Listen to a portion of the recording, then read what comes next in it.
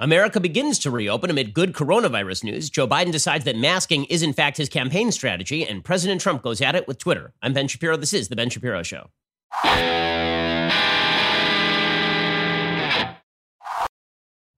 The Ben Shapiro Show is sponsored by ExpressVPN. Surf the web with peace of mind. Sign up right now at expressvpn.com/Ben. Well, before we begin, I just want to say thank you to all of our advertisers who continue to sponsor the program, and thank you to our listeners who continue to patronize our advertisers. One of those fantastic advertisers is Pure Talk USA. You're spending too much on your cell phone bill. You are. You're spending just too much money on that. You can't afford to do that right now. This is why you need to go check out Pure Talk USA. You can cut costs and free up cash on a monthly basis, starting with your wireless provider. Pure Talk will cover 99% of Americans. The president and CEO of Pure Talk is, in fact, a U.S. veteran. He cares deeply about serving Americans by making wireless affordable. I've met him. Great dude. Start your saving today. Dial pound 250 and say keyword Ben Shapiro, and you get unlimited talk, unlimited text, and 1 gig of data for just $20 a month. See, one of the reasons you pay a lot of money for your cell phone bill is because you are paying for insane levels of data that you're never going to use. Instead, dial pound 250, say keyword Ben Shapiro, and you get unlimited talk, unlimited text, and 1 gig of data for just $20 a month. Plus, you get 50% off your first month, which means $10 your first month. Stop paying too much to big wireless providers. Switch to Pure Talk today. Save 50% off your first month. And again, the coverage is just as good as all the other wireless providers. Dial pound 250, say keyword Ben Shapiro. Again, that's pound 250, keyword Ben Shapiro. Pure Talk USA, simply smarter wireless. Dial 250, pound 250, and say the keyword Ben Shapiro. Again, that's pound 250, keyword Ben Shapiro for that special deal. Okay, so we have a lot of good news on coronavirus. Yeah, we actually do. So first piece of good news. I mean, it doesn't sound like good news, but it is. The toll of the U.S. virus deaths has been under 700 nationwide for the third straight day. To put this in contrast, when we were at our height, we were close to 3,000 a day. We were losing close to 3,000 people a day. We are now down to under 700. And to put that even more into contrast, the number of Americans who die on a normal day is about 7,500 Americans dying on a normal day. So with COVID-19, during the heat of this thing, when it was really just running roughshod through New York, you were increasing the death rate across the country by something like 1/3. I mean, it was an insane level.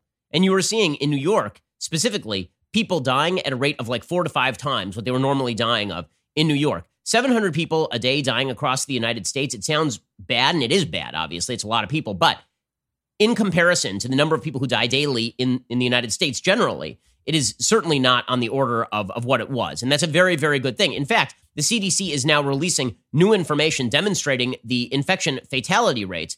And the CDC is saying that the fatality rates for coronavirus, and this is, by the way, for identified cases. This does not include the asymptomatic. And they say about 35% of all cases are now asymptomatic. This is what the CDC is now suggesting, according to PJ Media. The CDC is saying, here's the fatality rate for coronavirus. So if you are anywhere below the age of 50 years old, your fatality rate for coronavirus, meaning if you actually get it, is 0.05%. 0.05, not 5%, not 0.5%, 0.05%. Okay, which is a very, very low rate, right? Actually lower than the flu. The flu rate is 0.1% generally for all American populations. Not sure what it is for people under 50. Presumably it would be a lot lower than that, but this is not an extraordinarily dangerous virus if you're under the age of 50, particularly if you don't have a significant underlying condition like diabetes or severe obesity. If you are 50 to 64 years old, it is a 0.2% fatality rate. If you're 65 plus years old, it is 1.3% fatality rate. And again, that includes everybody who's above the age of 80, where the fatality rate is greatly increased. Overall, they are saying now that the case fatality rate is 0.4%, or about 4 times as deadly as the flu, which again is a far cry from what was originally. I've been saying this for months, by the way, right? I have been saying for a long time that I thought the actual case fatality rate on this thing was somewhere between 0.2% and 0.6%. Turns out it's dead in the middle, 0.4%, according to the CDC. According to the CDC's current best estimate, the case fatality rate of coronavirus is 0.4%. That's just among the symptomatic cases. The CDC estimates that that's 65% of all cases, which means that if actually the case fatality rate were to include all of the asymptomatic infections, even according to the CDC, it would be approximately 0.26%. 0.26%, which is really, that is optimistic, right? I mean, that is a good number. When I say it's good, obviously it's bad. I mean, all these numbers are bad, but it is certainly not nearly as deadly as we were originally told. We were told that it was 10 times, like 10x, maybe 15x that rate. It is not, in fact. It's closer to, again, 0.4, maybe 0.25. And by the way, if there are more asymptomatic cases than 35% of all cases, then you're talking about lower than that for most groups. So all of this is very good news. And this is why you are starting to see this move by various areas, including New York and LA, toward reopening. Important thing to mention when it comes to viruses like this. There have been some theories out there, one from a Hebrew University scientist who suggested that viruses tend to burn themselves out. This tends to be true, that the most virulent strain of a virus burn their way through a population, and then you get sort of weaker strains of the virus that continue to linger on in the population for a long period of time. Theoretically, that could be happening here. We don't know yet. But bottom line is that everybody now recognizes that we cannot remain in lockdown like this, not on the basis of these statistics. This is why in Los Angeles County, which has been one of the most locked down places in America, Supervisor Catherine Barger announced that LA County has now achieved readiness criteria and will apply for a variance with the state of California tomorrow. If granted, the variance from the state public health order will allow LA County to advance further in stage 2 and into stage 3 of the state's roadmap to recovery. What that means is that the county is moving toward additional steps, meaning the immediate reopening of in-person shopping and houses of worship. That doesn't mean there won't be social distancing and mask wearing. There will. But this would mean that they can move beyond simply takeout orders. You can go to a restaurant again. You just have to social distance from places, presumably is going to be the next step. So all of this is optimistic, and that's good, right? Why should we be downplaying good news? This is good news. Even Governor Cuomo in New York is saying that New York City could be reopened by mid-June, which again is a good piece of news. This is according to the Wall Street Journal. He says that New York City could begin a phased reopening in the first or second week of June. This is according to Bill de Blasio. De Blasio said at a press conference the city will have about 180 testing sites open by the end of June, with the expectation to run about 50,000 coronavirus tests daily by August 1st. A June 1st goal to hire 1,000 contact tracers has already been met and exceeded. Some 700 of those workers are based in the city's hardest-hit communities and speak some 40 different languages. De Blasio says hundreds of thousands of people will need to use mass transit in the initial phase of the reopening, which allows construction, manufacturing, and retail for curbside pickup. Officials are trying to determine how exactly they can operate the subways and the buses without overcrowding. But the bottom line is that even New York City is now moving toward reopening. And this is happening in New Jersey as well. According to reporter Carl Quintanilla at CNBC, he points out that 13 states have been open for more than 3 weeks now. Those states have now seen daily cases fall 29%. 29% over the prior 3 weeks, which is kind of incredible because you would expect actually the number of cases to be upticking, not downticking.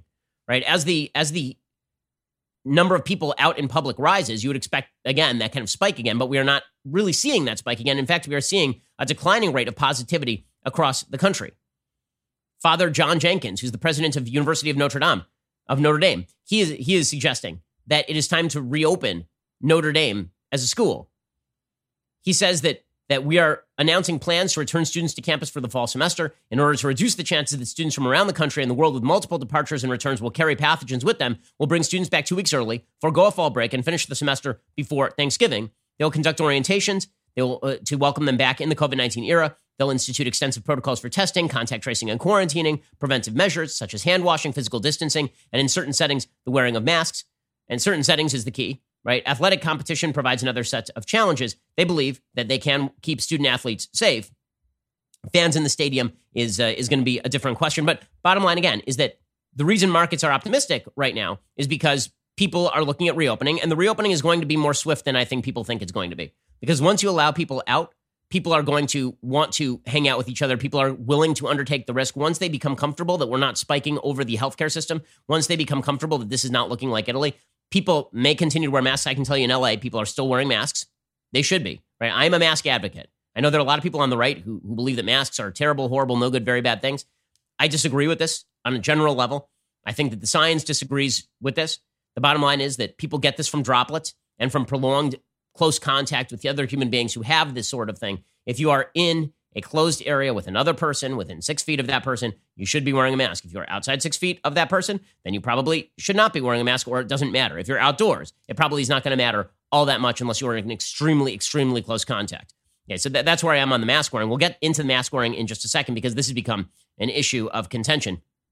But all of this is very, very good.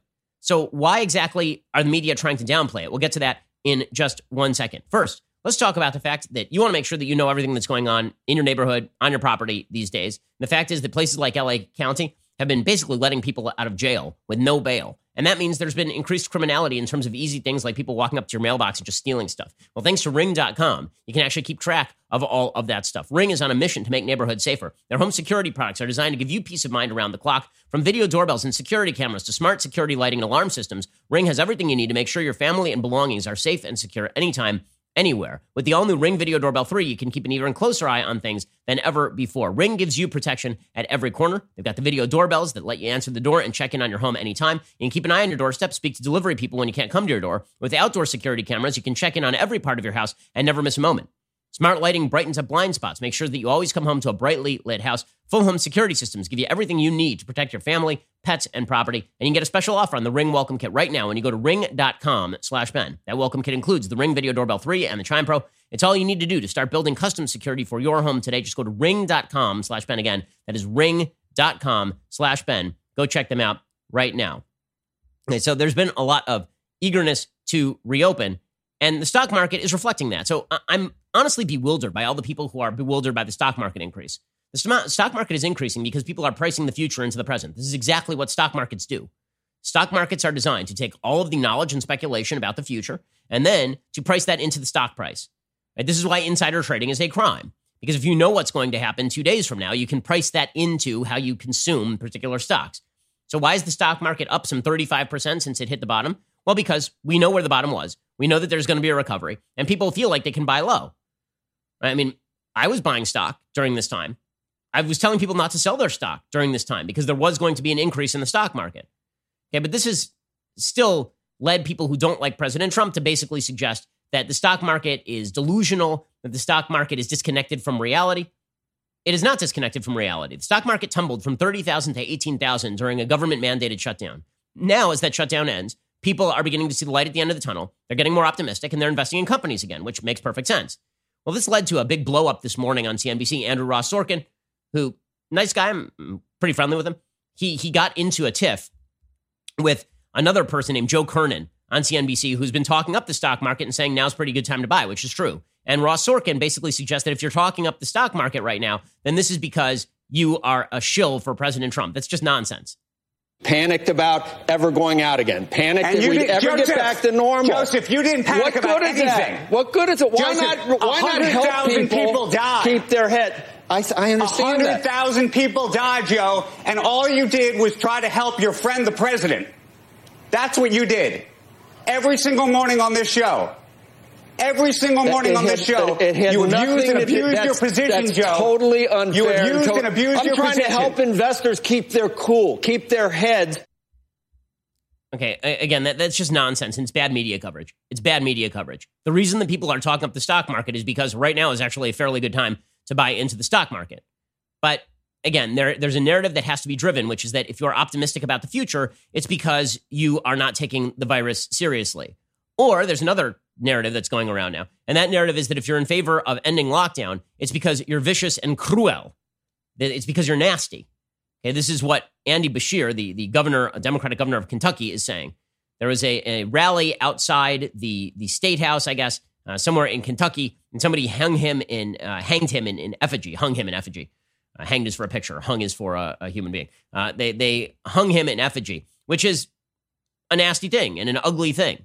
And then Beshear basically blamed every Republican, which is just stupidity. I'm sorry. No one was actually encouraging people to hang the governor in effigy. Here he was blaming Republicans for wanting to end the lockdown because supposedly this leads to people burning people in effigy. You cannot fan the flames and then condemn the fire. Those at the previous rally, those elected officials that embraced these individuals and that stood in front of people dressed in tactical gear and the rest and threw as much red meat as possible at them, they have to claim responsibility because they absolutely know what could have happened. And they are in part responsible for what did. With that said, if you were in favor of ending the lockdowns, you're not responsible for some jackass being a jackass in front of a governor's house. That's not a thing. That really is not. I'm very tired of this game. This game gets played all the time, unless you're a Bernie Sanders supporter and you shoot up a bunch of Congress people. Then obviously Bernie Sanders has nothing to do with it. This only works one way. Okay, so all of this is leading to the inevitable political conflict. The political conflict is now going to be that Republicans supposedly don't take this thing seriously and Democrats do take this thing seriously. This doesn't have to be political. What if I take this seriously, but I also understand the cost to lockdown? What if I take this seriously, but I also believe that America has to reopen? What if I take this seriously, but I believe that the individual Americans who live particularly in highly populous areas are generally responsible and that you actually don't need every single American to be responsible in order to keep down the transmission of the virus? because that actually happens to be the case. But this is pure binary politics because we always revert to pure binary politics when in doubt. We'll get to that in just 1 second. First, let us talk about an incredible gift for your dad for Father's Day. I'm talking about like the best gift for your dad for Father's Day. I'm talking about Omaha Steaks. When J.J. Simon and his son immigrated to the United States from Latvia in 1898, they settled in Omaha, Nebraska. They worked as butchers for the local community for 20 years. Before their business became so successful, they started distributing to grocers, hotels, and distributors. It was the start of what we know and love as Omaha Steaks. Omaha's world-famous steaks have been naturally aged at least 21 days for tenderness, hand-carved to perfection. They offer tasty and easy-to-make side dishes, artisan desserts, and much, much more. Omaha Steaks has been America's original butcher since 1917. They deliver guaranteed quality and safety backed by an unconditional 100% money-back guarantee. All your stuff is going to arrive fresh right now. Omaha Steaks is offering my listeners access to a variety of amazing packages that are perfect to send for Father's Day. I mean, these are aged steaks to perfection. Like, if there's anything that makes me want to not keep kosher as much, it is Omaha Steaks. Go to omahasteaks.com, enter code Shapiro into the search bar to unlock savings for my listeners of up to 50%. Great deal. And free shipping on orders over $99. I mean, this is amazing stuff. So what exactly can you get? I mean, you can get the caramel apple tartlets, you can get the steaks, you can get the potatoes au gratin. I mean, just tons of amazing stuff. 100% American grain-finished beef, naturally aged at least 21 days. They've got the steaks, the chicken, the pork, the burgers, easy-to-make meals, desserts, and more. And again, all you have to do is head on over to omahasteaks.com for Father's Day. Enter the code Shapiro. That's omahasteaks.com. Enter Shapiro and shop for Father's Day today. A bunch of different packages available, and that unlocks savings for my listeners of up to 50% and more, and free shipping on orders over $99. I mean, I'm getting hungry just thinking about this right now. Part of that's because I've been up since 3:30 in the morning with my kids, but part of it is because this all sounds unbelievably delicious. Go check it out right now, omahasteaks.com, and search for code Shapiro. Okay, so this obviously was going to break down politically. And it was going to break down politically because it turns out that when you look at the stats, it's fairly obvious who blew it and who didn't. And when you look at which governors performed well and which governors performed poorly, it is pretty obviously who did pretty well and who did pretty poorly. So President Trump highlighted this yesterday. He said, it's a disgrace how the governors handled nursing homes. This is 100% true. 40-some% of all deaths in the United States happen at nursing homes. Here was Trump going after governors for how they treated nursing homes, which is not his fault. That would be the governor's fault. We're using every tool at our disposal to protect our nursing homes from outbreaks. You saw the disaster of how badly some of the governors handled nursing homes. It's a disgrace what they've done. What some of the governors have done is a disgrace. Our seniors are very special people. All of our citizens are special, but our seniors would have to take care of our seniors. Okay, so he is correct about this. Now, where the Democrats have opened up a gap is in the idea that Trump was unserious about this thing and that Democrats were serious about this thing. And this is why you're seeing Joe Biden trying to draw a contrast around the issue of mask wearing. Okay, so there's all sorts of conflict over whether masks should in fact be mandated or whether they should not. And this is a serious question. The reason it's a serious question is because if it's mandated by the state, that means that the police can come and arrest you if you don't wear a mask, or the police are going to tackle you. Now, we've seen in New York that Bill de Blasio is not willing to, follow through on the courage of his convictions and actually have people tackled in the open because they're not wearing masks. Instead, it's sort of people going by and announcing that you should wear a mask or that you should socially distance. There are people on the right who are very much anti-mask because they believe that this leads to a perception of a new normal in which we are all expected to wear masks. I don't think anybody really believes that long-term we're all going to be wearing masks. I think what people believe is that for the moment, in order to prevent the spike of the spread, in order for us to all get back to business, we should probably wear masks to protect the most vulnerable, particularly when the most vulnerable are there. According to CNN, as more places across the U.S. offer people a chance to shop or dine inside, the issue of whether to wear a mask has again become a flashpoint. There are 17 states where the number of coronavirus cases are trending up. Many governors have told citizens that now is an important time to wear a face covering. Virginia on Tuesday became the latest state to compel people to wear masks in certain situations. The rule applies to anyone 10 years of age or older within a public indoor space, according to Governor Ralph Northam. This, of course, came immediately after Ralph Northam was out in public with other people doing photo lines and not wearing a mask. So the hypocrisy of our politicians is something to behold. And the CDC recommends wearing a cloth face covering in public when it is hard to stay socially distant. Dr. Deborah Burke says, what we have said to people is there's clear scientific evidence now by all droplet experiments that happen and that others have done to show a mask does prevent droplets from reaching others. We need to be wearing masks in public when we cannot social distance. But some Americans argue that this feels like a forfeiture of freedom. There are a bunch of people who are basically implying that wearing a mask is foolish or it's giving up basic American freedoms. I don't think that's right. I don't think that the state should be compelling you to wear a mask if you are out in public. But I do think that you are not being, how to put this, kind to others if you are in a place with vulnerable people and you're not wearing a mask. At the same time, if you're wearing a mask alone in your car, you're a moron. Or if you're wearing a mask alone in your car, you're stupid. If you're out in public and you're 100 feet away from everybody and you're wearing a mask, let's say you're at a Veterans Memorial in Delaware and you're within 50 feet of nobody and you're wearing a mask, that's just virtue signaling at this point. And this has become the point, is that Joe Biden wants to virtue signal, right? He wants this contrast. Because again, the idea here is that if he wears a mask and Donald Trump does not, it's because he takes this thing seriously and Donald Trump does not. So yesterday, Biden tweeted out, just wear a mask. Right? I mean, like, that's literally the entire tweet, wear a mask. So this is his campaign. His campaign is wear a mask, as opposed to Trump, who refuses to wear a mask. Again, now here's the thing. I think that Trump is actually kind of foolish to cede this ground. Most Americans are on board with the idea that when you're in a crowded area, you're supposed to wear a mask, at least for the moment. I think that it's the desire to virtue signal on both sides is truly insane. Not because it's bad to wear a mask. Again, I've given you my perspective on masks, but there's a group of people who basically spend all day, and I know the term now on the internet has become Karening. Like the basic idea is that you're going to go around and Karen at people. I mean, you're going to yell at people if they're not wearing a mask, and you're going to shame them. You're going to make them feel bad, even if they're not endangering anybody, because you're better than they are. It's just become another example of the sort of 1930s style. You're flying the Blue Eagle. That means you're loyal to the government, as opposed to you're not wearing a mask, and that means you're disloyal to the government or something like that. Trump is foolish to fall into this. Right? On the one hand, this is idiocy. Okay, if you're not endangering anybody, you're not endangering anybody. And if you're young and healthy and you don't have this thing, then you're not endangering anybody. And no, President Trump really does not have to wear a mask because we know he doesn't have it. He's being tested like every single day. And he's the most monitored person on planet Earth. And also, he has apparently been wearing the mask behind the scenes when he has been in close contact with people. But on the one hand, you have the people who are like, if you don't wear a mask, you're a disloyal American, you're a very bad person. On the other hand, you have people who are like, I'm never wearing a mask ever, because if I wear a mask, then it just shows that I am bowing to government authority. Or how about this? How about you trust in Americans to be reasonable? This is why, as the social fabric has decayed, this gap really does demonstrate how people have filled the gap in social fabric with desire for government interventionism.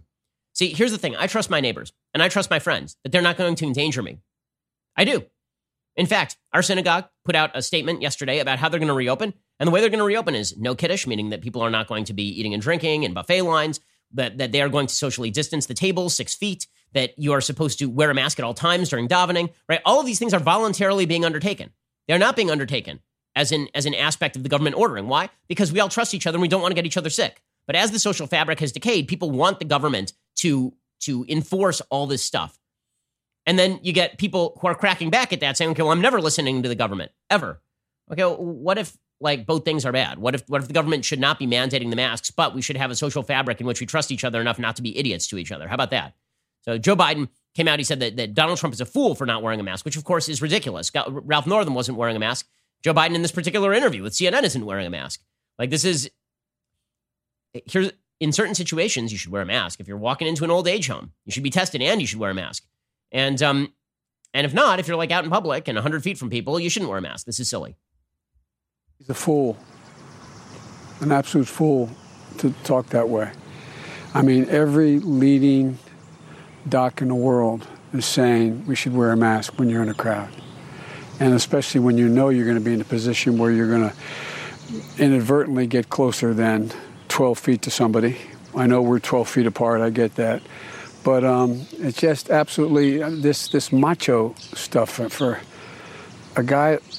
Well, I shouldn't get going, but it just is. It's cost people's lives.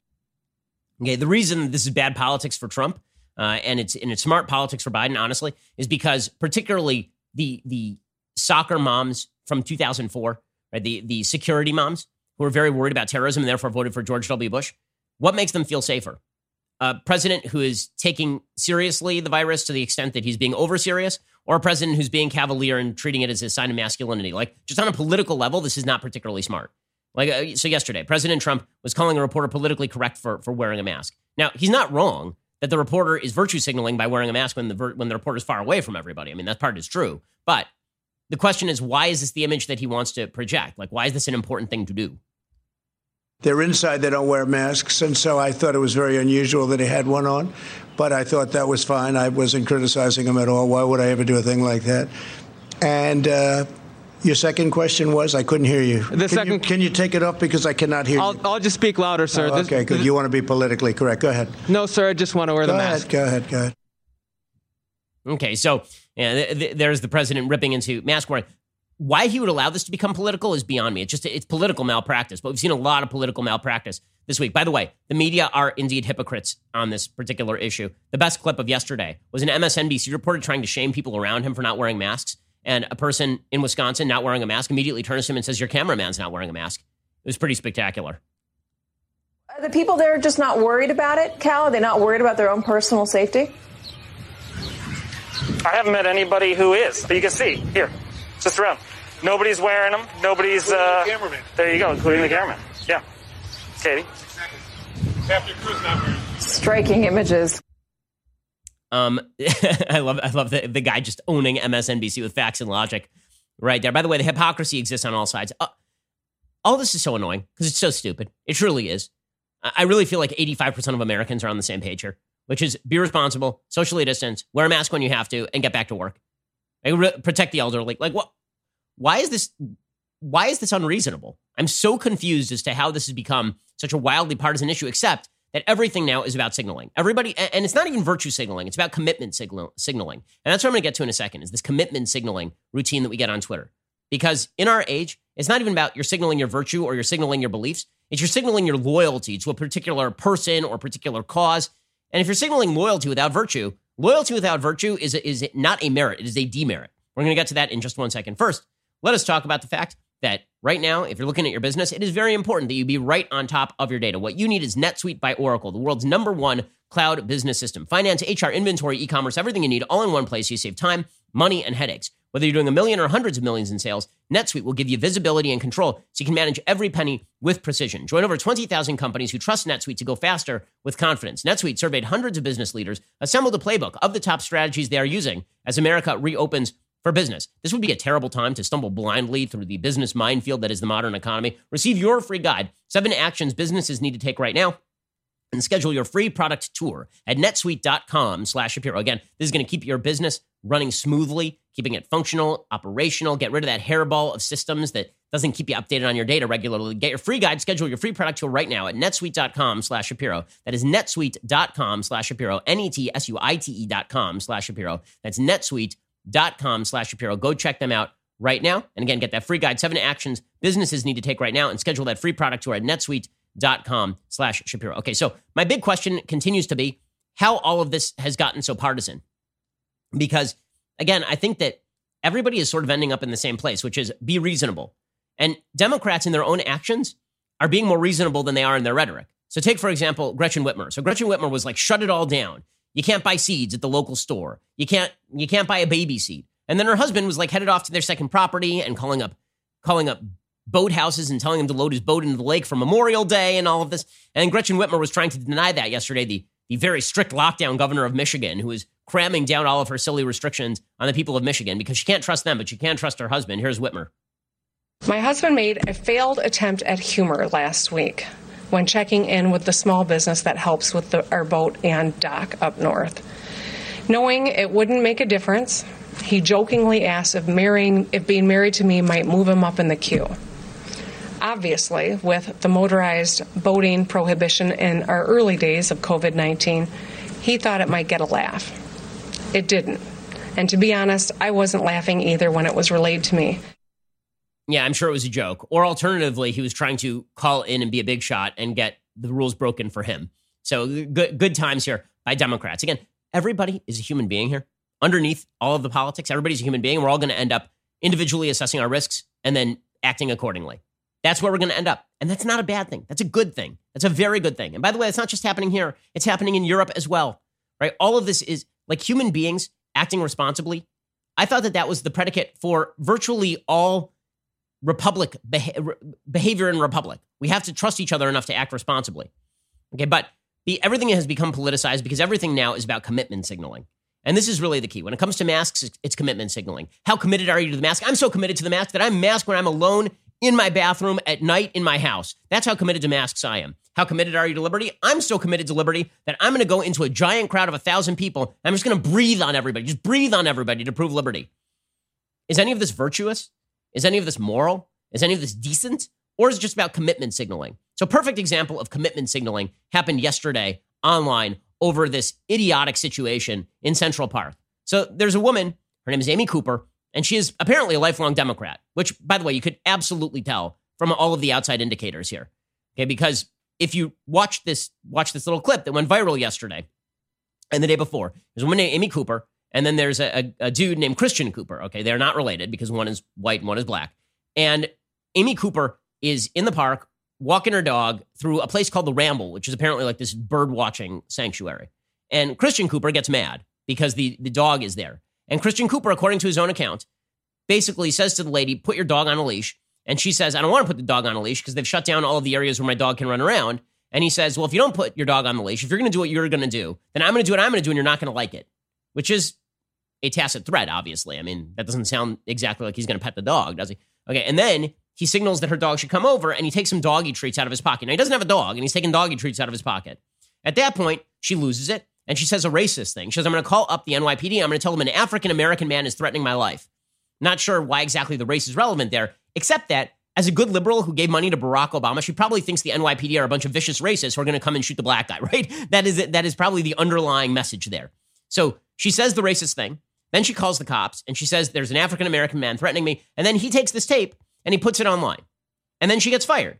Now, there's no evidence. She worked at some sort of financial firm. No evidence that she's ever been racist in her career.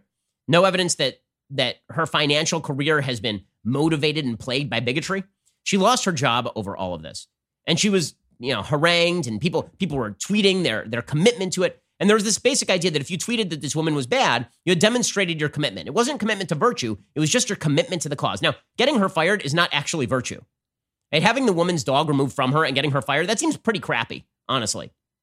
Now, I'm not a dog owner, so I really can't speak to, is she really mistreating the dog in the particular tape? She's holding the dog by the collar as it kind of struggles against her. So I don't know the answer to that.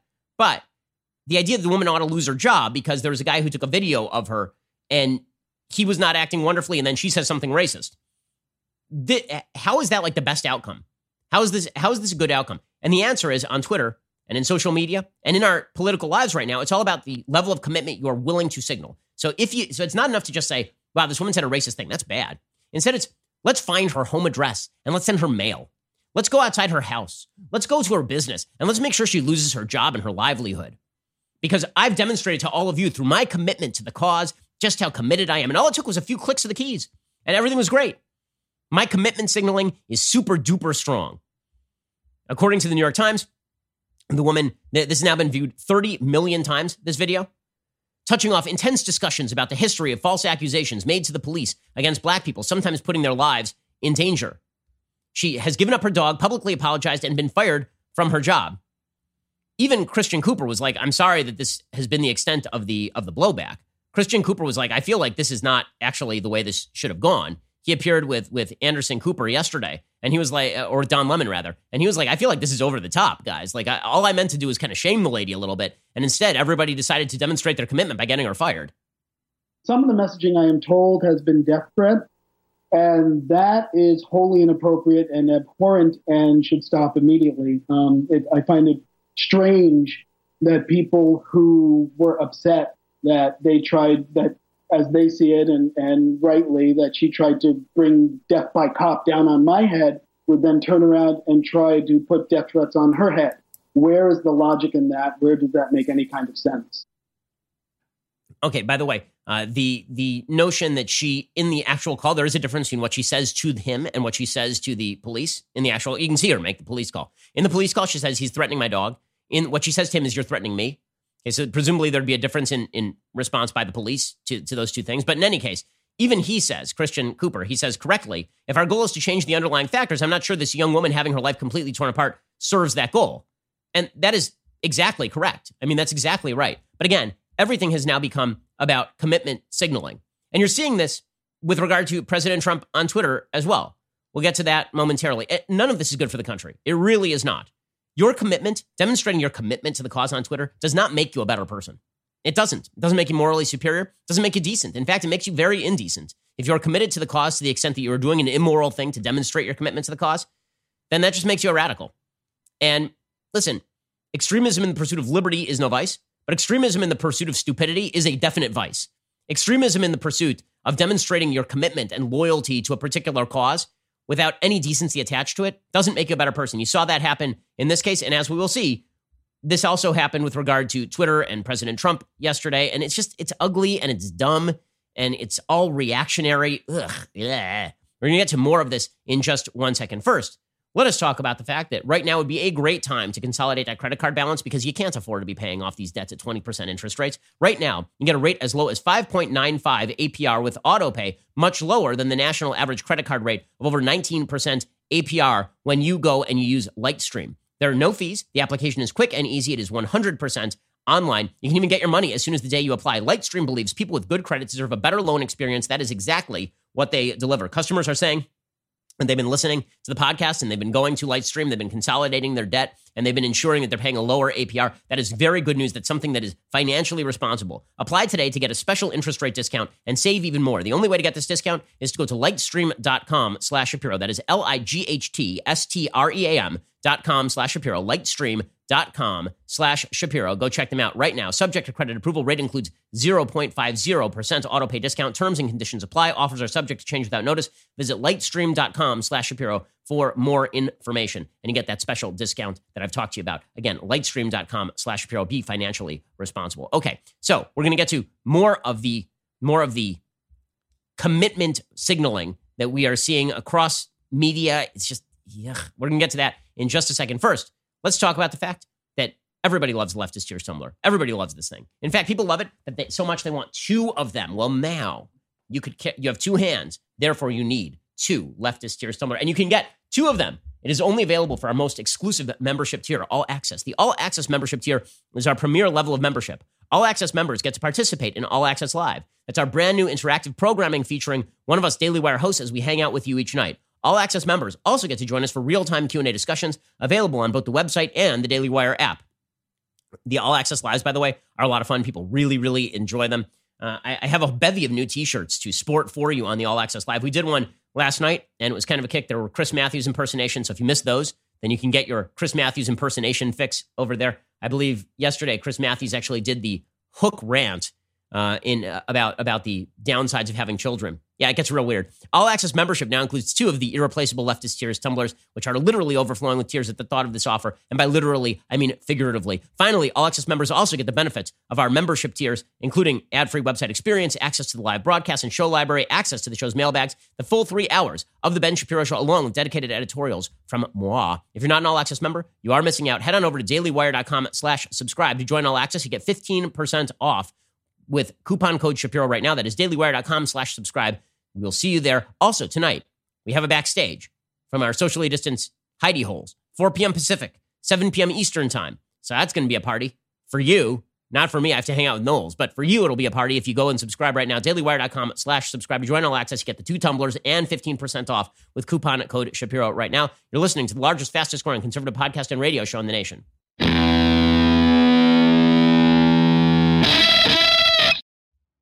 Okay, so when we talk about commitment signaling, that one aspect of commitment signaling is just doubling down on the stupid crap you've said before, right? That's demonstrating your commitment. You never back off. You never apologize. You never stop, never stopping. You just continue down this road. And the way this works is that if the president, for example, if President Trump decides that he is just going to randomly accuse Joe Scarborough of murdering a Catholic Republican intern 20 years ago, and he's just going to go off on this thing. He's going to suggest it. By the way, this used to be a Democrat thing, right? Michael Moore once suggested that Joe Scarborough had murdered an intern. Marcos Malitzis suggested Joe Scarborough had murdered an intern. So recognize that the rumor actually started on the left. But Trump repeating it is obviously immoral, right? It is an immoral thing. Accusing people of murder without evidence, immoral. Immoral when you're doing it to Rafael Cruz and suggesting he killed John F. Kennedy. Immoral when you're doing it to Joe Scarborough. Immoral. Do not accuse people of murder. Also, really, really immoral. Accusing a dead Catholic woman of having been having an affair with a congressperson and then being murdered over the affair. Really, really bad. Really bad stuff, guys. Okay, like, I don't care who says this. I don't care that you like President Trump. Bad thing to do. Bad thing to say. And if you have a hard time saying bad thing to do, bad thing to say, get your priorities straight. I'm not saying You can't vote for the man. I've said before, I'm intending on voting for him.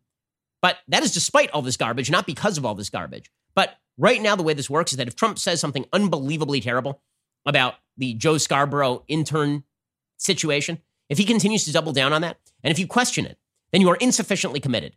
And this is one of the ugliest things about our politics right now, that you have to demonstrate your commitment by defending everything and suggesting, well, you know, the media are constantly attacking Trump. I mean, Scarborough said nasty things about Trump, so why shouldn't he say nasty things about Scarborough? And the answer is, what are we, in second grade here? Seriously, like if it's in second grade, we learned that if somebody says something mean to you, the proper response is not to call their mother a whore, right? This is like the first thing that you learn when you're a kid. If you have good parents, your parents teach you that just because that other kid did something does not mean that you also get to do that thing or do it worse to them, right? That's not a thing you get to do. Also, there's collateral damage here. He's not just accusing Joe Scarborough of stooping puppies or something, which would be, you know, on its face ridiculous and silly and all that. He's actually accusing a dead Catholic woman of having violated her marital vows with Joe Scarborough before being murdered. Okay, that's really bad stuff. It is. Can we just acknowledge this for a second? But if you acknowledge this, you're insufficiently committed. So what people love about Trump, for good or ill, is that the man is committed. He's committed to his own priorities. Apparently, he's not committed to political brilliance, because I don't know who he is winning over with this garbage. Now, people are like, well, he's not losing any votes with it. Yeah, he is. He is. There are a bunch of people who are, let me tell you, Republican women in the suburbs. Do you think they're showing up more or less over all of the, if you are a mask, you're a cuck, and if you are and if you are a Catholic intern for Joe Scarborough, you're probably murdered by Joe Scarborough. Like, have people forgotten that politics is about demonstrating to voters that you're fit to be president? Demonstrating to voters two things. One, the other guy's unfit. Two, you are fit. Trump is great at the former and awful at the latter. If you want him to win re-election, he needs to stop this bullcrap right now.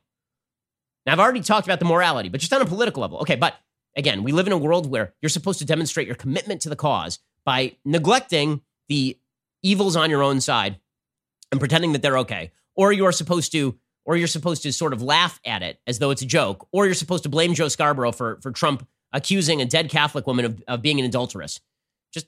Okay, so here was President Trump yesterday defending his claim about Scarborough's intern. I'm sure that ultimately they want to get to the bottom of it, and it's a very serious situation.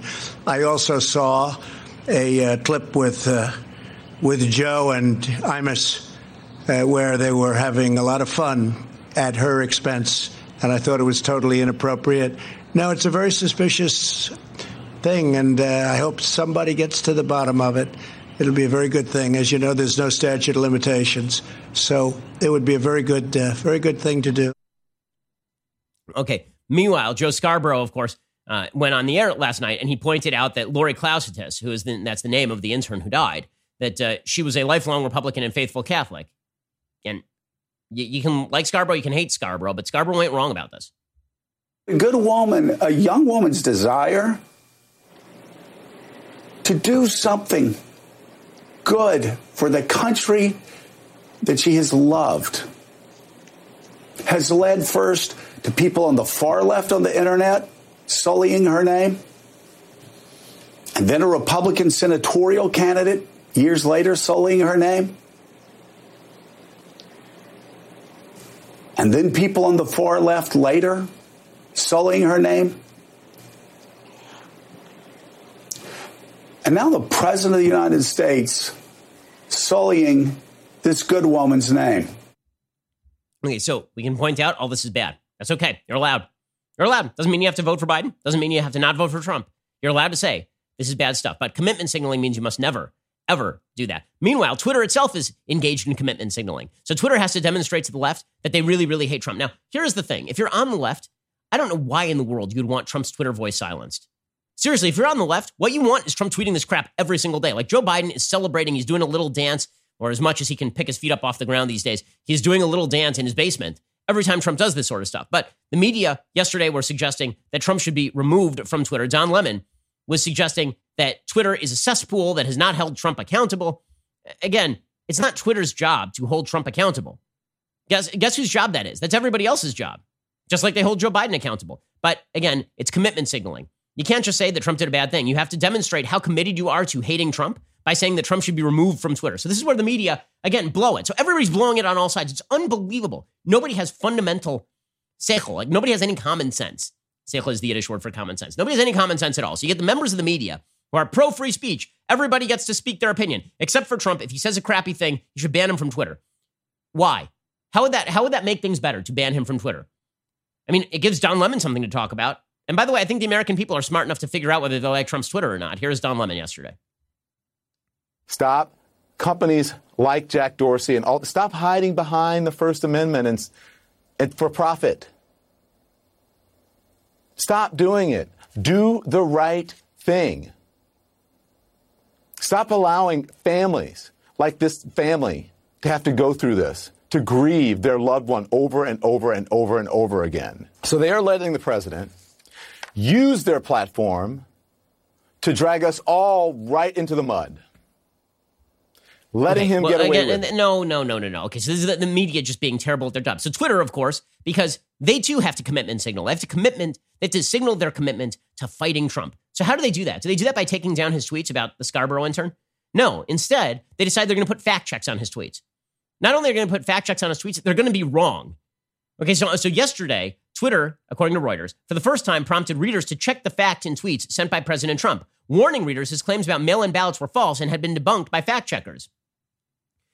The blue exclamation mark notification prompted readers to get the facts about mail-in ballots and directed them to a page with news articles and information from fact checkers about his claims. Trump had claimed in tweets earlier in the day mail-in ballots would be substantially fraudulent and result in rigged elections. He singled out the governor of California over the issue. Twitter said this was the very first time it had applied a label to a tweet by the president under its new misleading information policy, which had been introduced earlier in the month. There's only one problem. They were wrong. The fact check was incorrect. According to Allah Pundit at Hot Air, they are, instead of fact checking like the he killed his intern routine, they decided to fact check the mail-in ballot stuff. And they're wrong. Okay, click the fact check link in the tweets. According to Allah Pundit, you're sent to a page which claims, among other things, that fact checkers say there's no evidence mail-in ballots are linked to voter fraud. That is not true. As per an NPR story from early April, election experts say Trump is partially correct that there is slightly more fraud in mail voting than in in-person voting.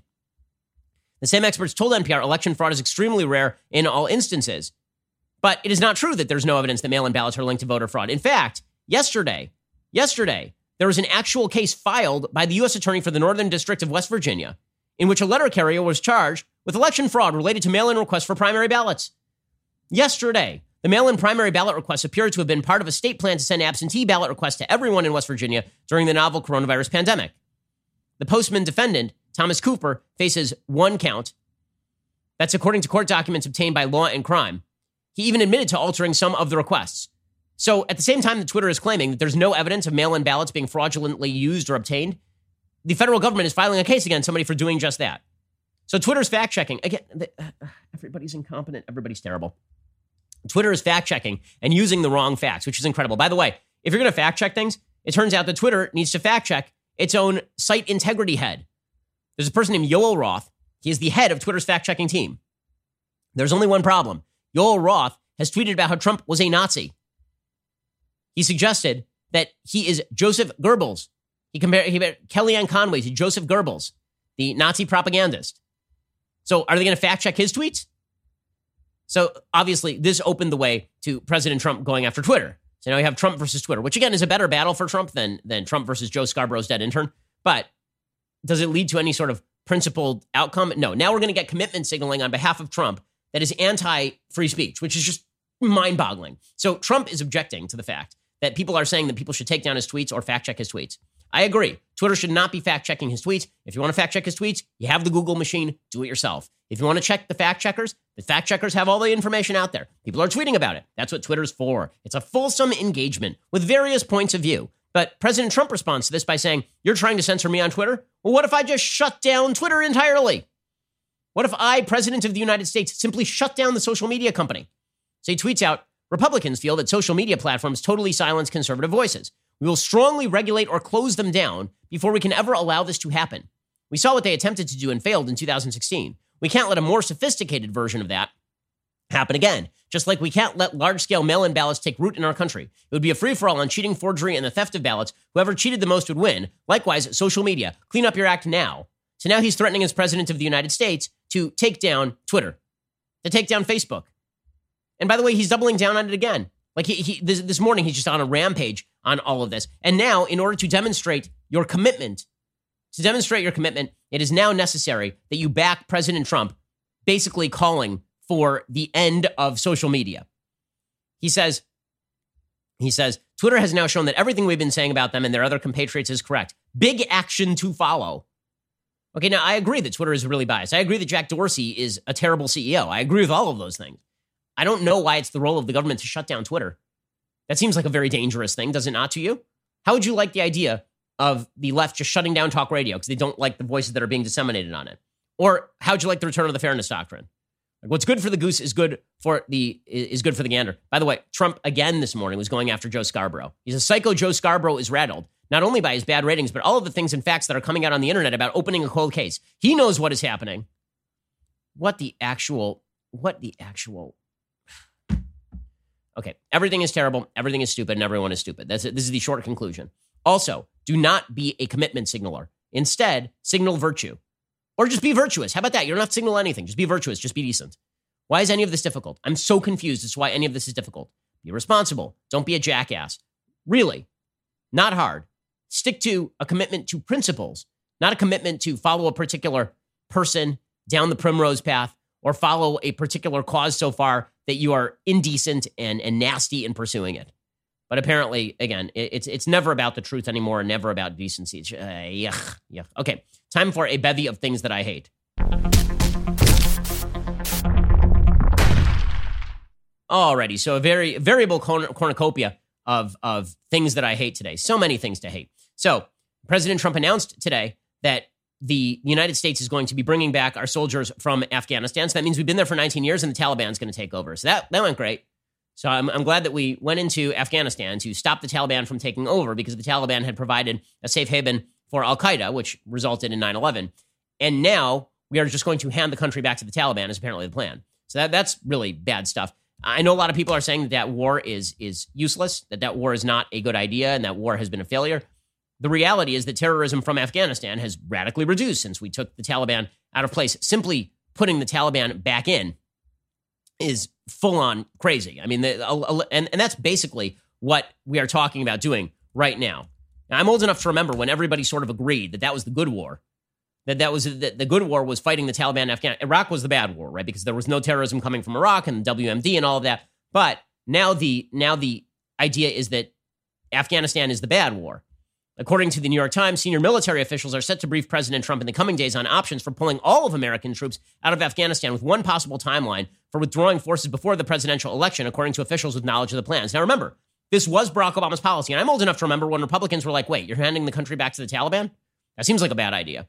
I'm old enough to remember when people were angry that Obama was negotiating directly with the Taliban via Kuwait. I'm old enough to remember that because I'm more than 5 years old. But apparently, when Trump does it, it's now okay. It is not okay. It is bad. It is stupid. Okay, the fact is, General David Petraeus suggests that you at least have to keep a skeleton force on the ground to prevent the fall of the government and the restoration of the evil Taliban regime, which would immediately become a safe haven for terrorism again. They plan to propose and advocate a slower withdrawal schedule.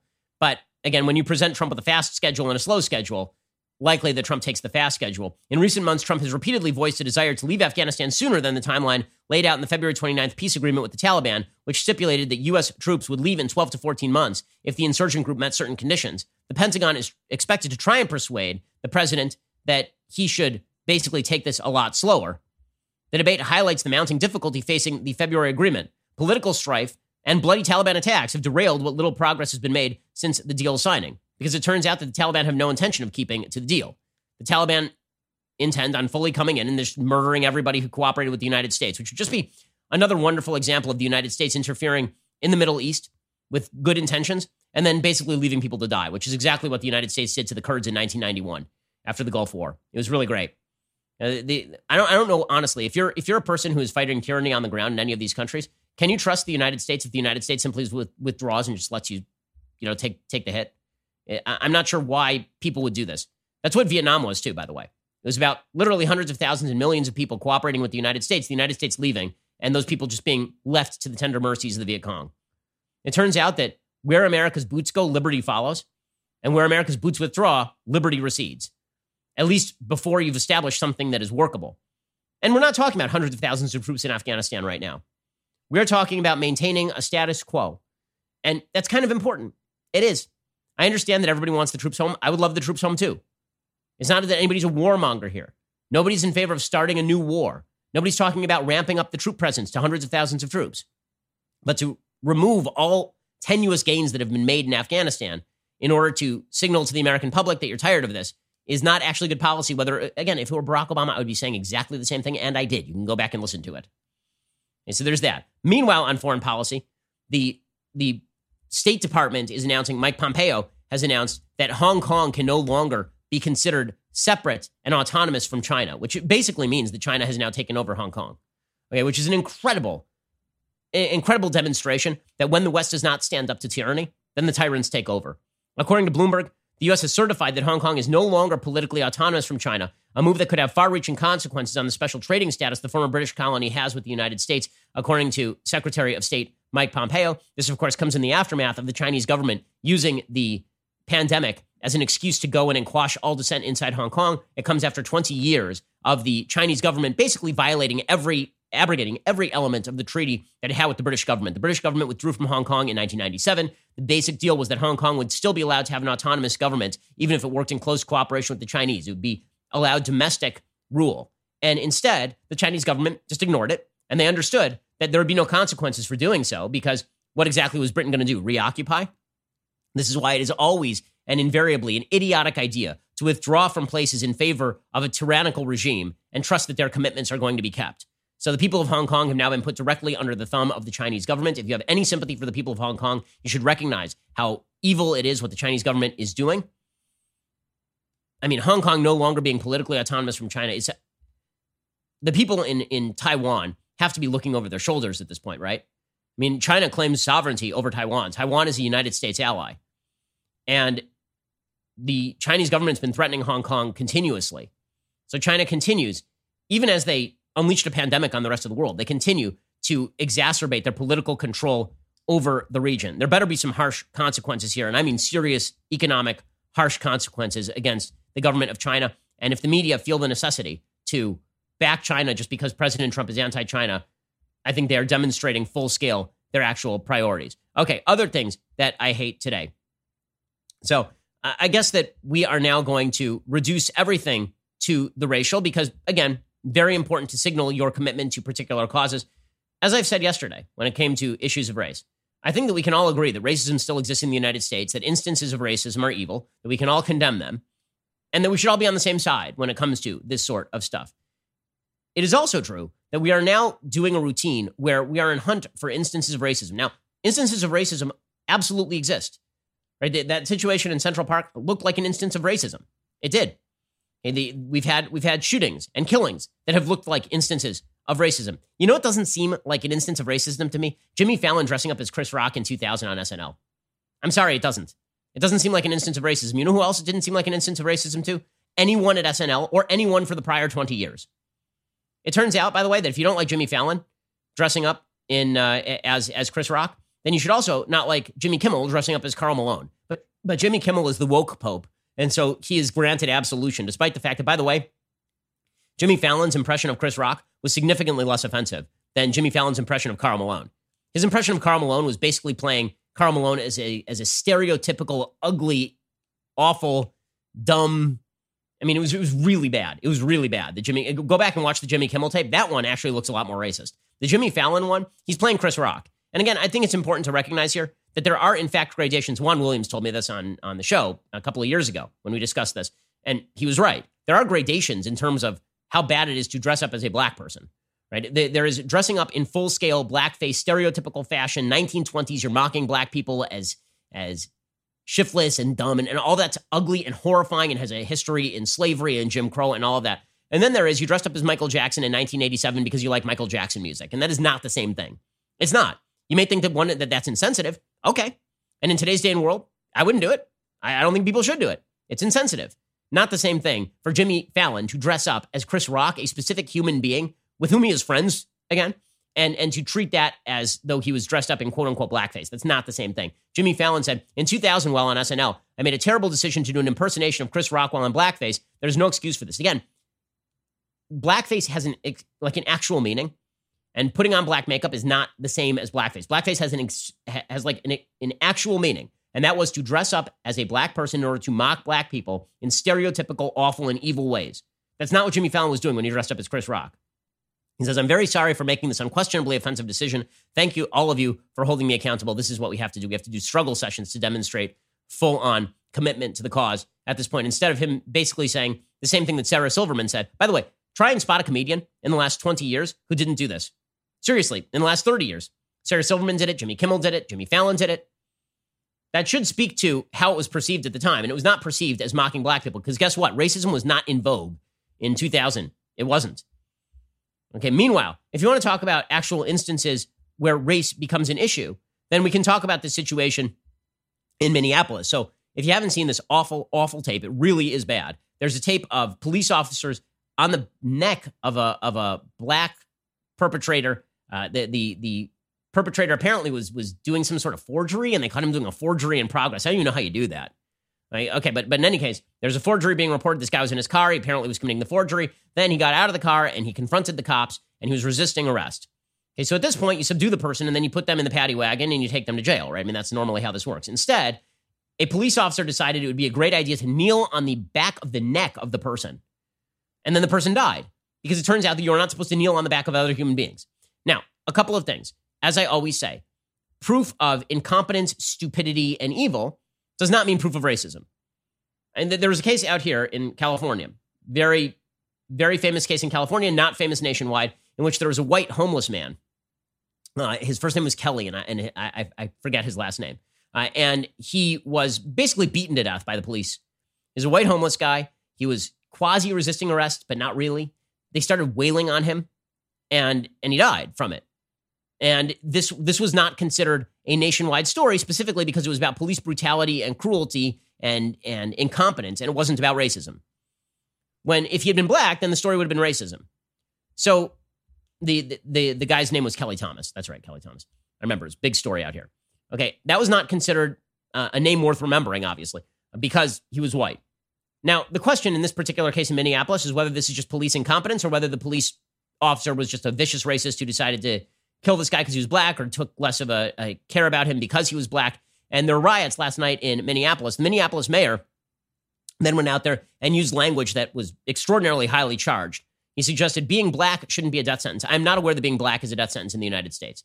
In fact, statistically speaking, it is absolutely not a death sentence in the United States. But because every instance of awful police work in which there's a white police officer and a black person has to be perceived as an indicator of broad-based American racism and not as an indicator of police officer sucking at their job. And I know lots of police officers who would look at this and be absolutely horrified on every level.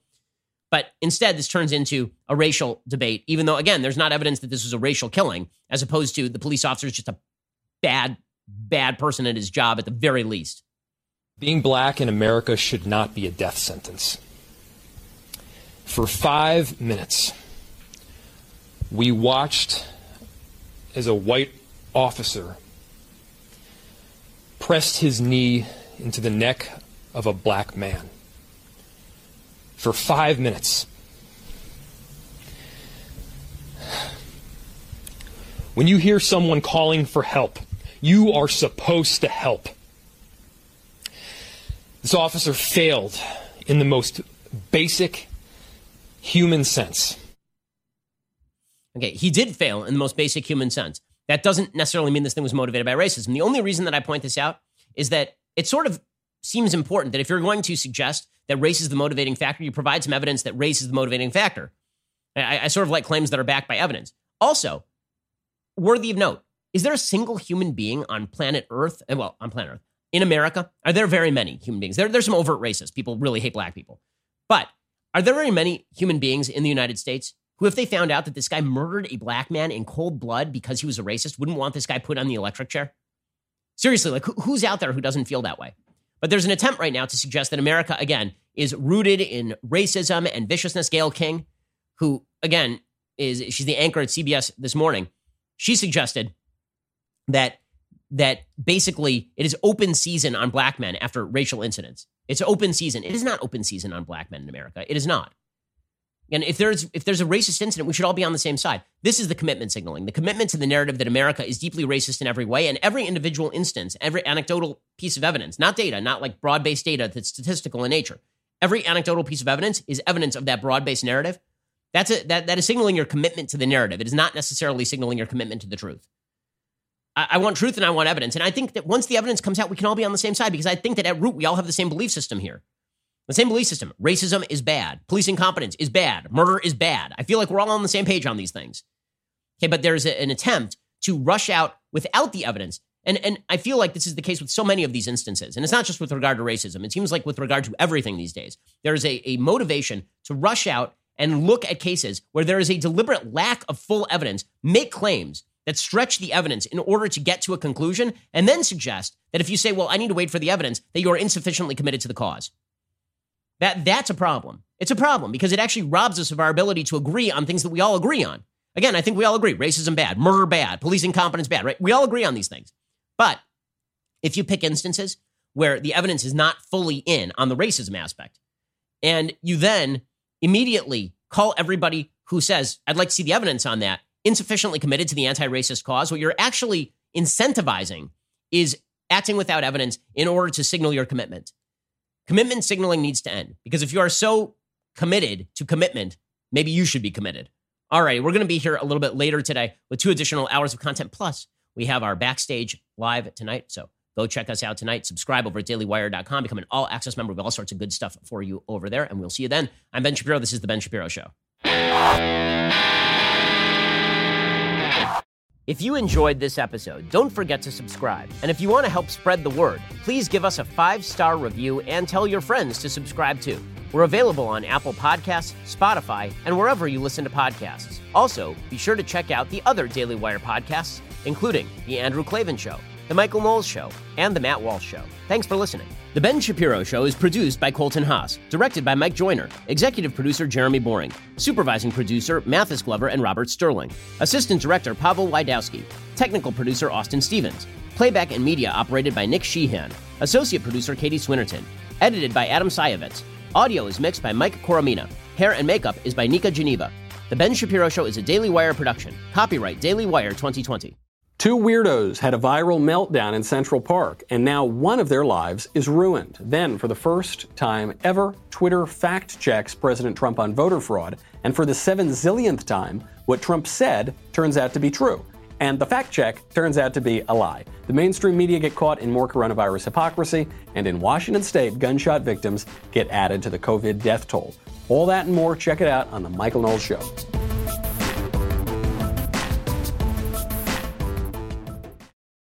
We'll get to more on this in just 1 second. First, Pure Talk believes in American values, and that free should mean, like free. So when you switch to Pure Talk today, you'll get a free Samsung 5G smartphone. There's no 4-line requirement, no activation fee, just a free Samsung that's built to last with a rugged screen, quick charging battery, and top-tier data security. Qualifying plans start at just $35 a month for unlimited talk, text, 15 gigs of data, and a mobile hotspot. Pure Talk gives you phenomenal coverage on America's most dependable 5G network.